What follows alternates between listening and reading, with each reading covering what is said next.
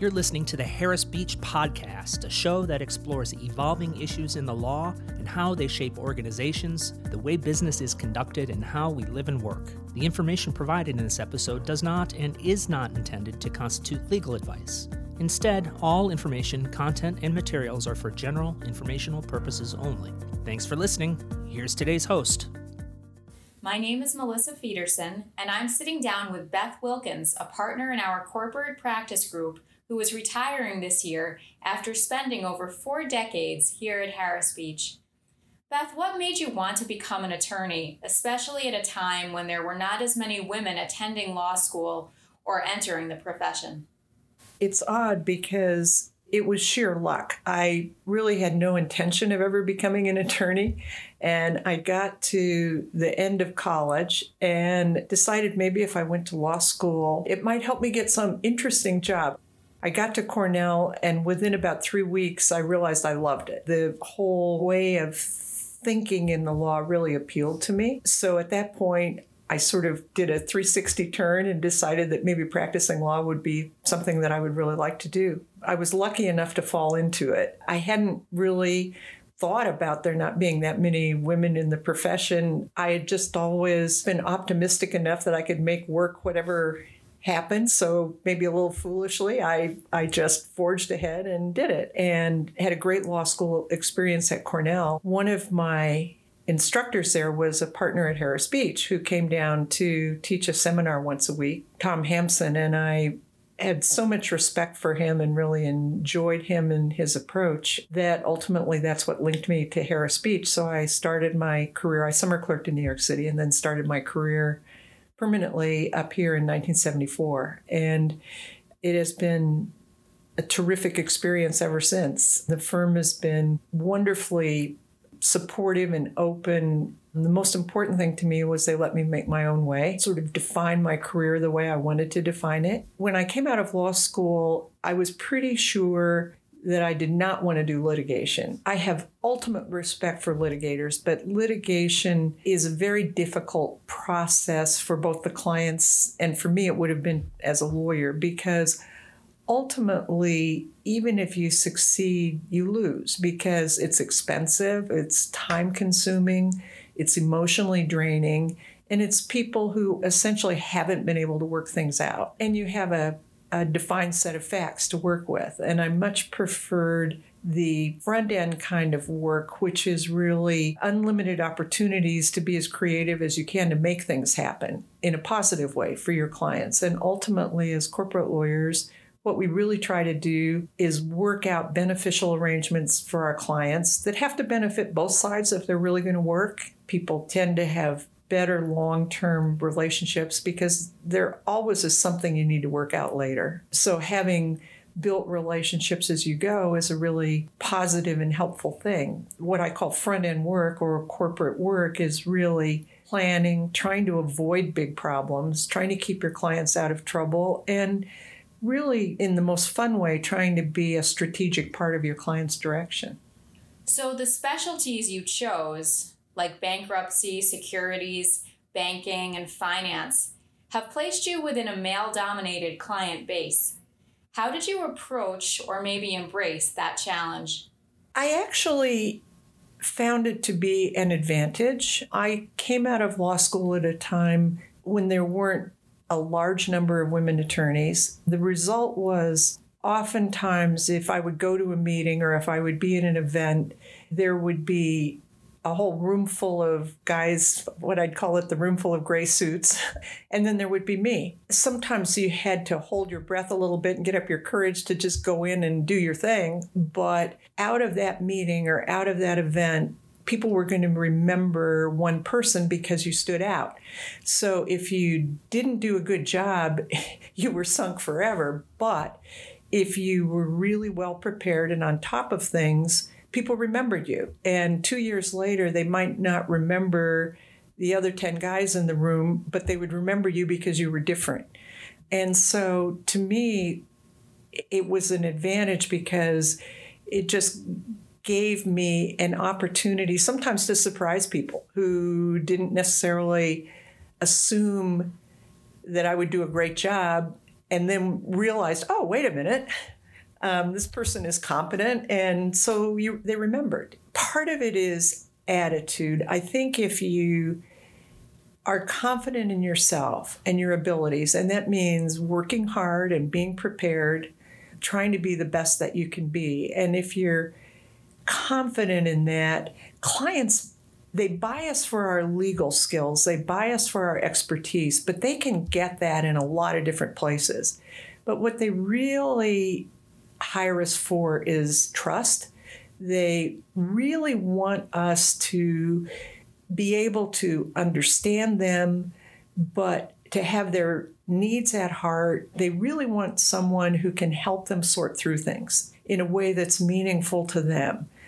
Because for many clients, the law is kind of a mystery. It's overwhelming, doesn't seem to make a lot of sense. It's often something that is asking them to do things that they don't want to do, whether it's a regulation or whatever it might be. And even if we can help be an interpreter, not necessarily to justify why an unreasonable regulation is there, but to try to help our clients understand what might have caused it, what might have led to its passage, or what the whole context was. They may not like it, but they may be a little more accepting.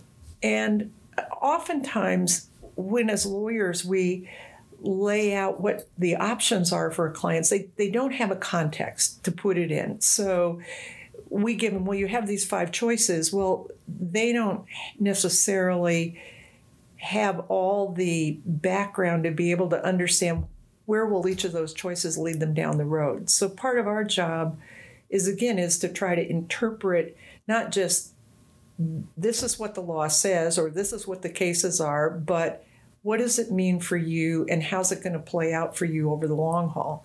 And that's what I mean about building trust, that our clients need to trust us to help them sort through their problems in an appropriate way. If you can talk through something with your clients, they often know where they're trying to get, but they don't know. They ask a question, but it's not the real question. And so if we talk, we can often sort through what it is. They may have asked a question thinking that that'll get them to what they're trying to accomplish, but it's not really the way to get there. And only if we talk can we figure out what's the way to get there. And the longer that we can work with our clients, the better attorneys we can be, because we really start to understand the ins and outs of their businesses, what drive their decisions, even knowing their family relationships. We represent many privately held companies, and having a sense that someone trusts their child to take over the business or hopes that their child will take over the business in 30 years is very different than someone who we know loves their child dearly but wouldn't trust their business with them to save their soul. And that's not something that you just go in and ask somebody, well, do you trust your son? It's a sense that you get by working with somebody over a long term, and you really learn what drives them and what's behind a lot of their decisions. What worries them? Why do they make a particular investment or don't want to make a particular investment? Even though it seems logical, maybe they're not making the investment because they're thinking that they're going to take the business in a different direction and sell it, or whatever it might be. So we only learn that through talking. Given the importance of listening, building trust, and figuring out what might drive a client, can you give an example of a time you've helped a client solve a problem or overcome a challenge? One example would be a client that we had who had essentially built up a successful manufacturing business, had an outside fund investor that the time had come when we needed to buy out the fund, and started looking for ways to do that. And the client thought that the best way to do it would be to sell the business. As we went through the process of talking with potential buyers and really looked at how the business was positioned and what its opportunities were and what it really could do, we ended up reversing direction midstream and working out an arrangement where the client actually kept the business, we figured out a way to finance out the fund that needed to get out. We were able to do some good things for some key employees as part of that. And the result was that now, a number of years later, the business has probably doubled, tripled. It far exceeds the value that we would have sold it for. And it was really by trying to be flexible and at every stage looking at, was there a better alternative that would better suit our client? You were elected president of the Monroe County Bar Association at age 34, not only the first woman to hold the position, but also the youngest. What was it like to fill that role of leadership?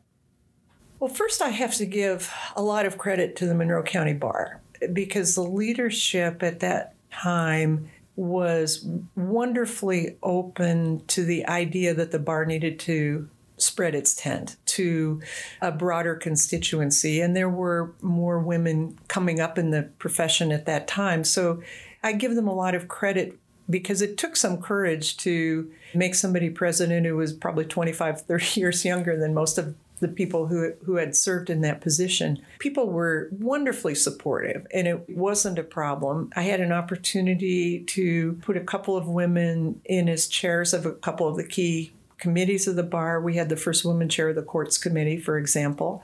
But we also had a lot of wonderful men who I worked with really well. The year I was president was a year that we actually, as a Monroe County Bar, adopted our first anti-discrimination guidelines.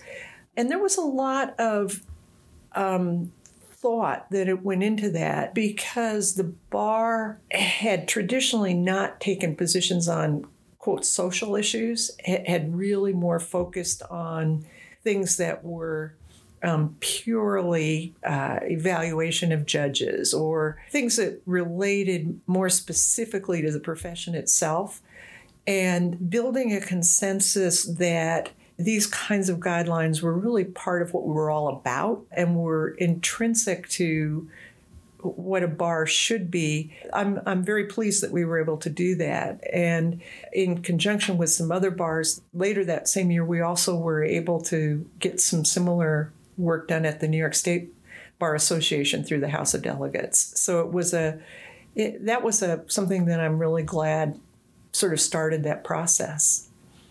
What advice do you typically share with attorneys who are just starting their careers? In many ways, I've been very fortunate. I've been in a large firm. I've been in a firm that was very supportive. I've had wonderful client relationships, and that's not always true for all women in the profession. So I'm very aware that there is still discrimination in some areas, sometimes overt, mostly covert. What I really hope we can do is continue to show that women are just as good or better, so that we aren't hiring someone because they're a woman, we're hiring someone because they're really good.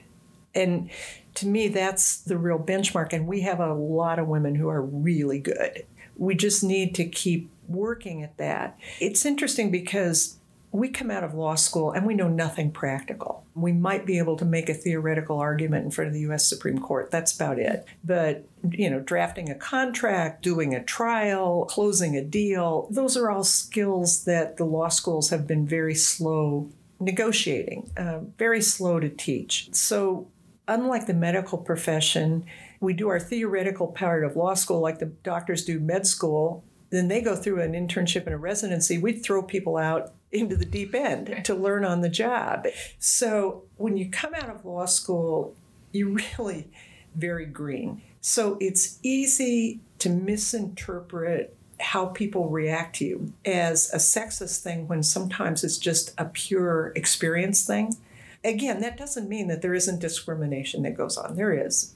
But what I try to encourage younger women attorneys to try to put things in context and not overread things into situations. Understand if somebody is truly dumping on you, but also understand that it may just be a matter of age and experience. And there's nothing like having 5 or 10 years of practice or 30 or 40 under your belt, just because you're more confident with how things work. And it's just because you know more, you're better able to engender trust because you can add more value for your client.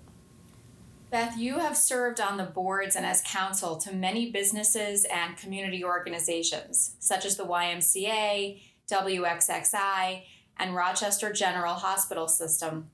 Why is this involvement important to you?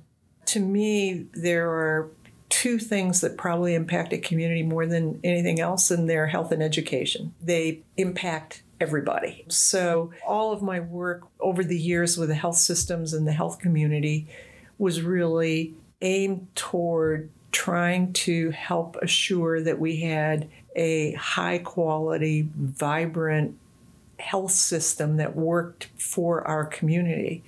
And organizations like WXXI or the Rochester Museum and Science Center are all about education. And so I was glad to spend some time working with them because, again, it was a way of trying to encourage things that I think are critical to the long-term health of Rochester.